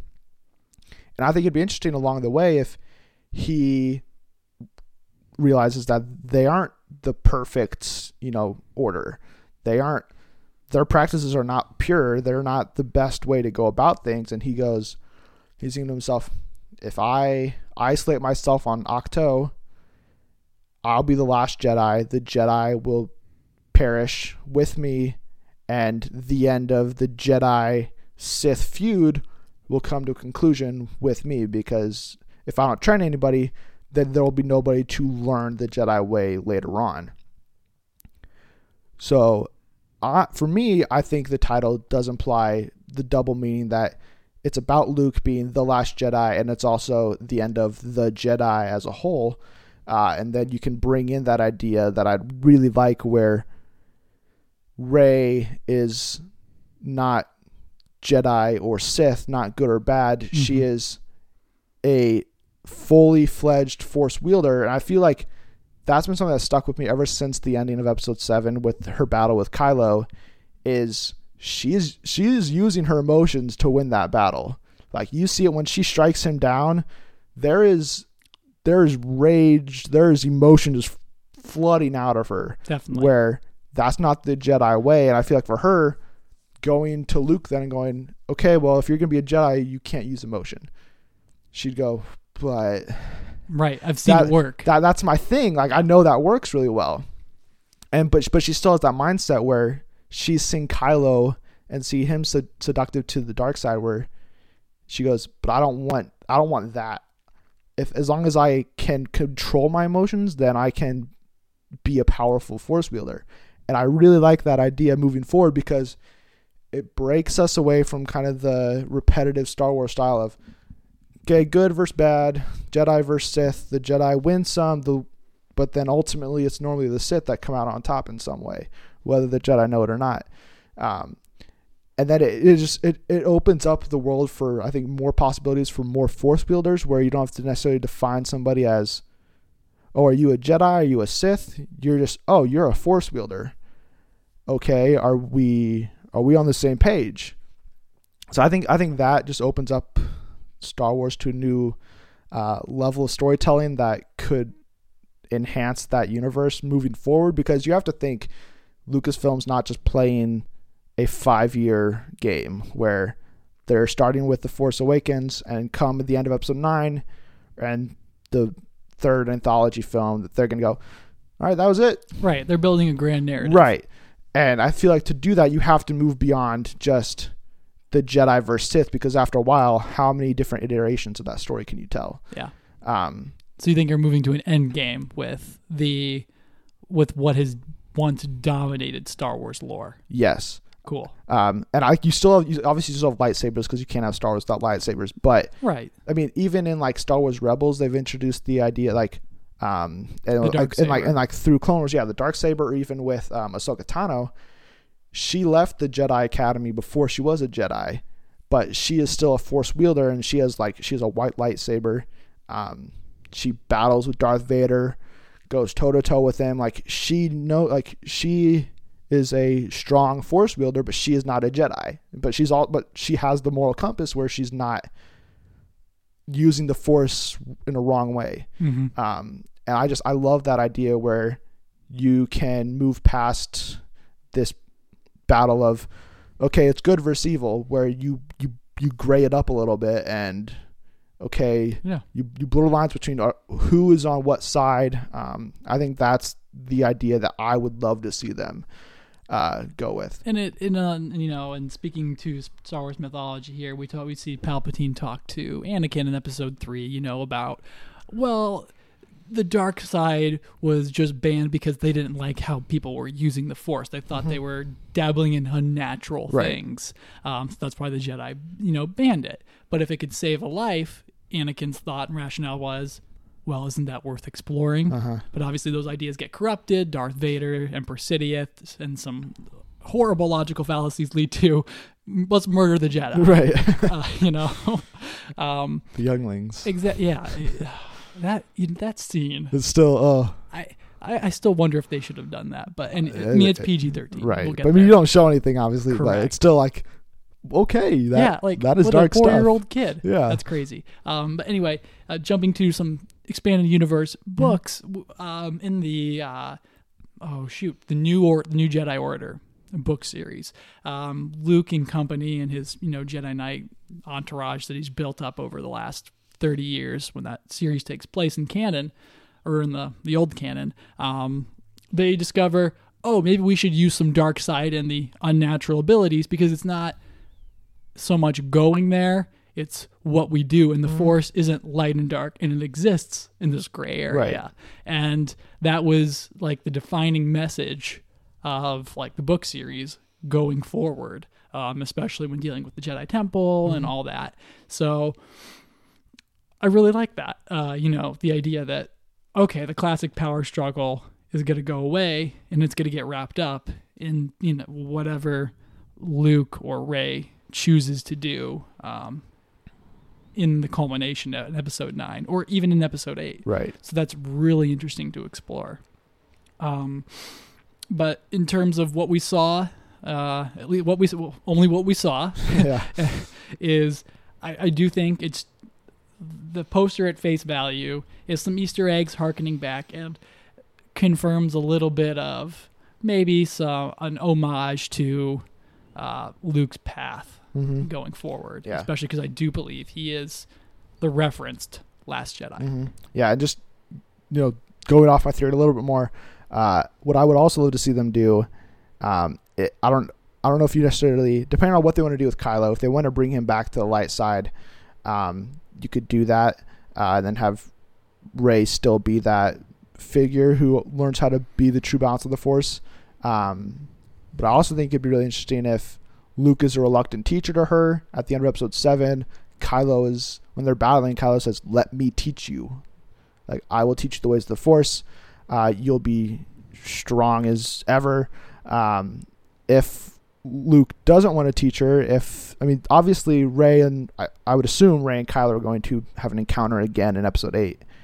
If Luke is not giving her all the information she needs, or she feels he's holding back from her, could Kylo persuade her to learn as well from Snoke, and then you'd have almost that way for her to learn, okay, she learned about the Jedi code in a sense, but she didn't fully understand it, but then she can go to the dark side, in a quote-unquote dark side, and then figure out the further reaches of her powers and her abilities. Yeah, that's an interesting thing to think about. I don't know if she'll want to go party at Vader's base. It's like, well, maybe you guys aren't that bad. You did kill my best friend, the guy who saved me, Han Solo. Right. Your father too. Right. I forgive you. Right, yeah. Show me how to use the Force. Yeah, it's a little far fetched, but yeah, I'm just trying to. No, I hear you, and I think it's very interesting, especially because I do expect the mold to be broken, in a lot of ways. So what mold and. Well, we see a mold of introduce our characters, show them succeed in a way, and then the second setup is, all right, they're going to lose. There's going to be a cost for meddling in the affairs of the enemy. Right. Attack of the Clones. There's a whole droid army being built. Anakin loses his arm, and just his arm. And then we see, more of a happy ending, but still, the plot moves on. So, same thing with A New Hope, same thing with Empire Strikes Back. So, I'm expecting the mold to be broken, but I'm also expecting the plot to take a turn where Snoke seemingly has the upper hand, or there's something larger brewing under the surface. that'll be unveiled in episode 9. All right. One of the other, one of those molds of Star Wars is the death of a mentor. We had that with Han Solo. We had it with Yoda, with Obi-Wan, with Qui-Gon. Mentors normally die. And because it is titled The Last Jedi, if this does mean that Luke doesn't train her to be a Jedi and that he is going to be the last Jedi regardless of how he necessarily plays in with Rey, there are people who think, or not think, there are people hoping that this doesn't mean that Luke is going to die. Oh, yeah. Do you think that this is a possibility? My favorite thing is where it says Star Wars, The Last Jedi. Please don't kill Luke. Please don't kill Luke. Please don't kill Luke. Yeah. Just like all through the paragraphs, all through the crawl. I don't see Luke Skywalker dying. I see a movie that ends with Luke Skywalker doing, the Clint Eastwood walking off into the sunset, whether at the end of the franchise, whether at the end of this film. Mm-hmm. But I do not see us seeing Luke Skywalker pass away. Yeah. That crossed my mind, obviously, when I saw that. I was like, The Last Jedi? Red lettering? Are they going to kill Luke? But then you think about it, and like, this is cynical, but I don't think, based on Lucasfilm's comments, that they're not going to digitally recreate Leia, and I don't anticipate them recasting her either. I don't see them moving into episode 9 without Leia and Luke. Because I don't see them killing off or writing off both of the Skywalkers in episode 8. That doesn't seem like they would do that. They could, obviously, but I don't see how they would do that. But I completely agree. Right. Especially because the interesting thing about the press release, which is if you go from the title itself to the colors of the logo to the details of the press release that are normally meaningless, but they do refer to this as the Skywalker saga.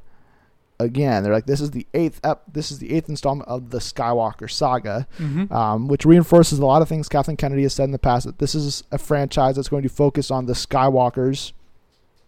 Something that I've pushed back against, because if we are, in my proposed scenario, going to break away from the Jedi Sith orders and go more of a balanced force where you don't have to be a Jedi or a Sith, you're just a force wielder, how did the Skywalker story continue on, knowing that Leia is obviously not going to be a part of the trilogy or part of this franchise past episode 9, maybe not past episode 8, and then depending on what happens with Luke, I don't anticipate him, whenever episode 10 happens, if it's in 3 years after episode 9 or if it's 20 years after episode 9, I don't anticipate Luke Skywalker to be there as well.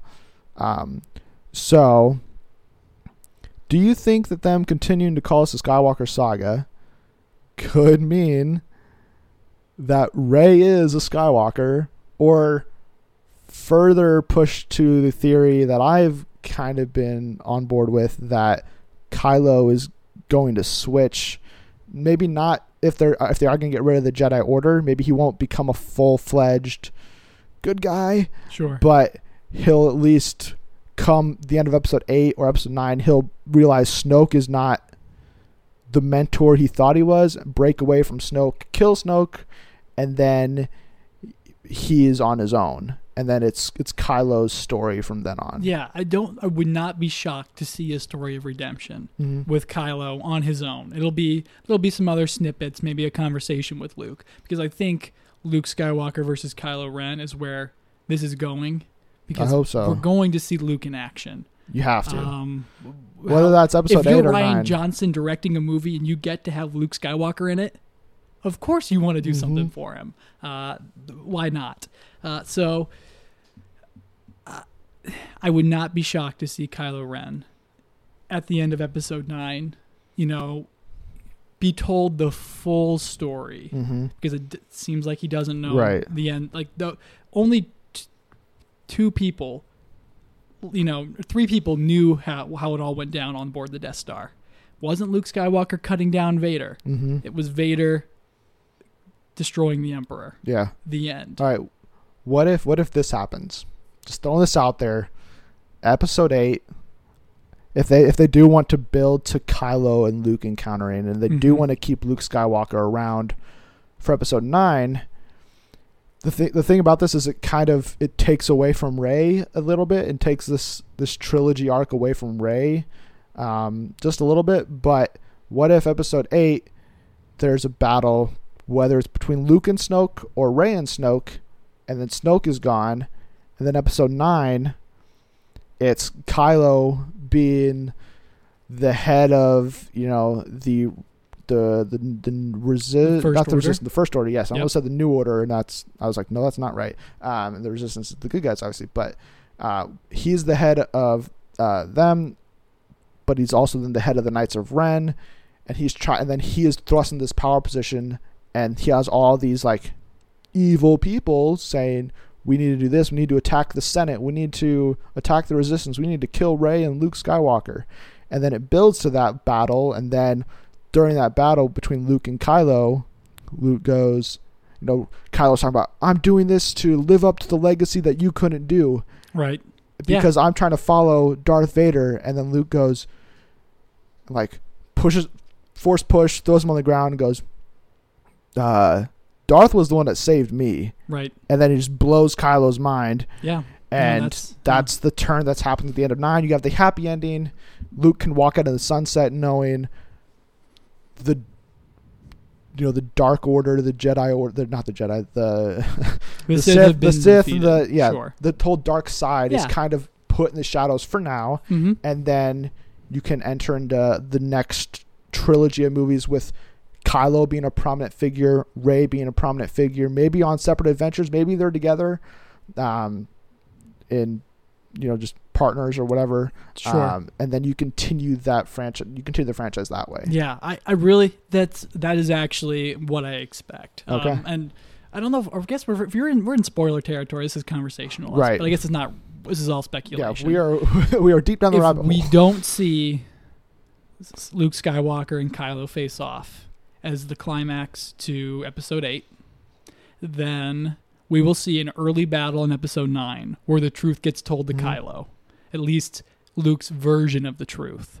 And then we'll see Kylo take that to Snoke, and that's not going to go over very well. Right. And then we'll see he'll throw one of his temper tantrums. And then we'll see Kylo and Snoke do battle with each other, and we'll see whatever Benicio del Toro is bringing to the movie.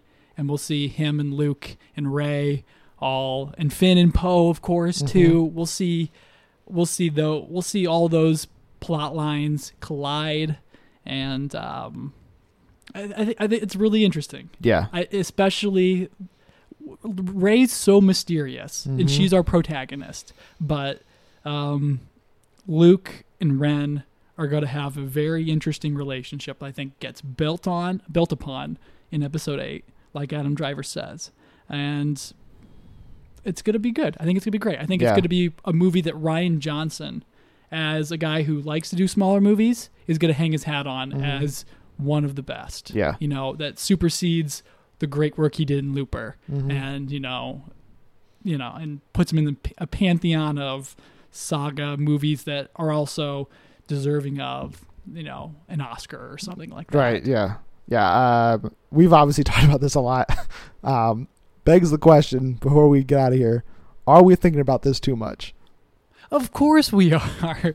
I mean, like, we could. I think I dogged out all the information that I could possibly have gleaned from the title. An Easter egg for episode 6 is old, it's history, and Luke Skywalker, The Last Jedi. So we can speculate about all the plot that we just did. But yeah, I think it was worth talking about too much. Yeah, I mean, obviously we've talked about this a lot, but we could talk about this for another couple hours, I feel like, and still not cover everything, or just get really down the rabbit hole of going, okay, well, this is exactly my theory. We're this close from getting out notebooks and writing the screenplay as we imagine it ourselves. Yeah, that'd be kind of fun.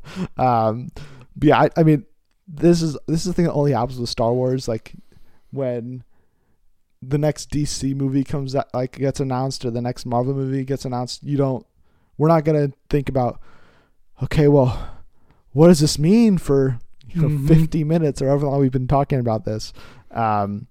So to wrap this whole discussion up, now we have a title. When will we see some actual footage from episode 8? Definitely before May. Mm-hmm. Because we'll see a first trailer. We'll see some B-roll and some sizzle reel stuff at Comic-Con, and then we'll see the second trailer, and then we'll have the run-up marketing. Right. So I think May 4th is the prime date for it. Star Wars Day. Really? Yep. I mean, that is... Or the New Hope's anniversary. That's a day before, or I guess that'd be the opening night showings for Guardians 2 would be May 4th. But if I'd put money on it, I would split the money in two ways.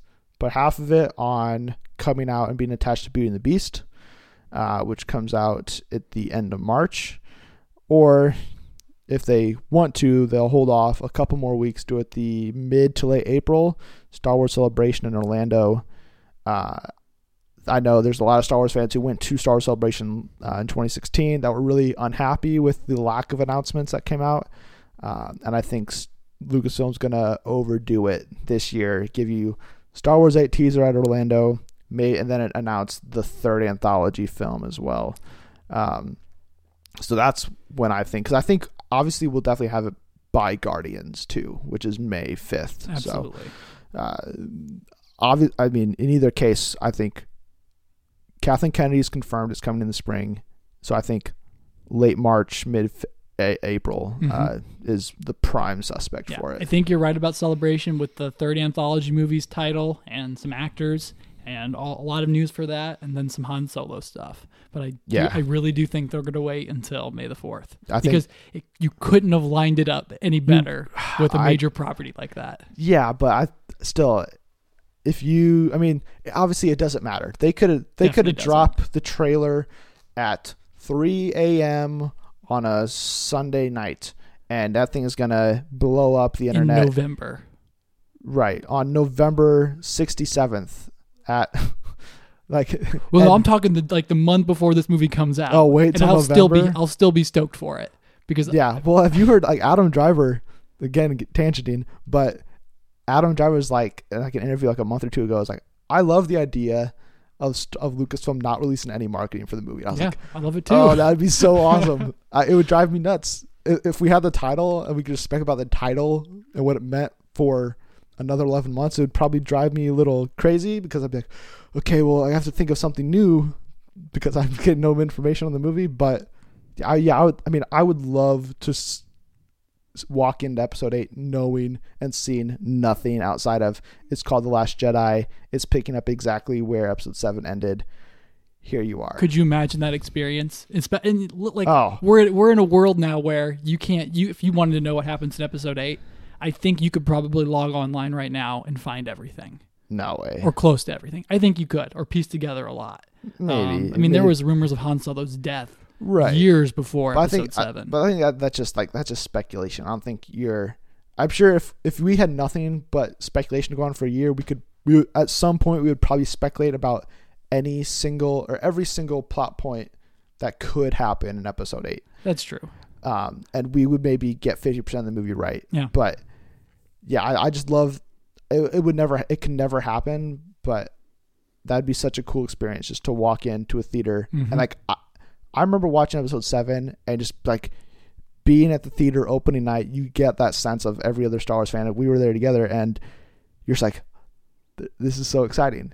If there was no marketing for episode 8 and that experience would be heightened by 1 billion. Absolutely. Because you'd just be like, you'd have literally no idea what you're going to see. And that's the part of Star Wars when it first came out that was so cool was people walked in because there was virtually no marketing for that movie. Yeah.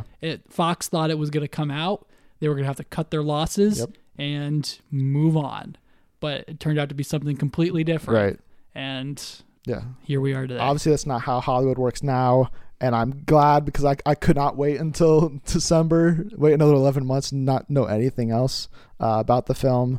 So I'm looking forward to the next 11 months speculating. We will speculate a lot about this movie. That's our job here. Yes. if you have any thoughts about the title, let us know.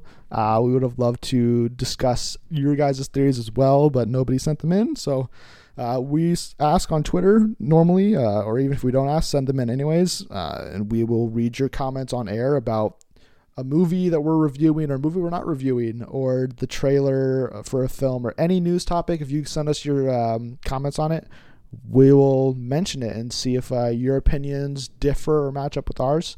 But that's it for this episode. So if you do that, do it for the next one.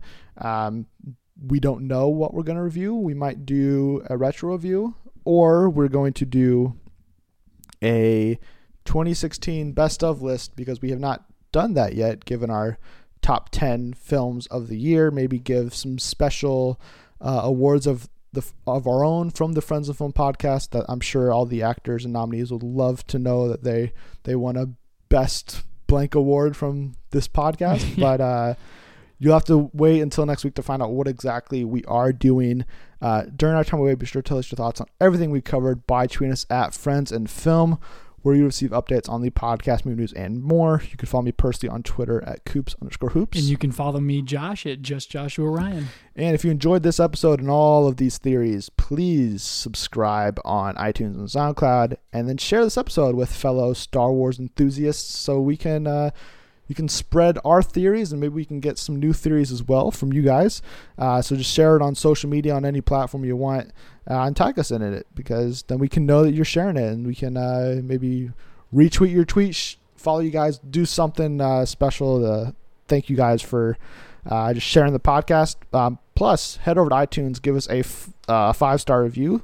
Preferably, be honest, obviously. If there's something we can improve on, maybe we only deserve the 4 stars. But let us know what we could improve on, so we can keep you listening. But that's it for us. Josh? Thanks for stopping by, everybody. And thanks again for tuning in to the Friends of Film podcast. Be sure to tune in next week for whatever we're going to do.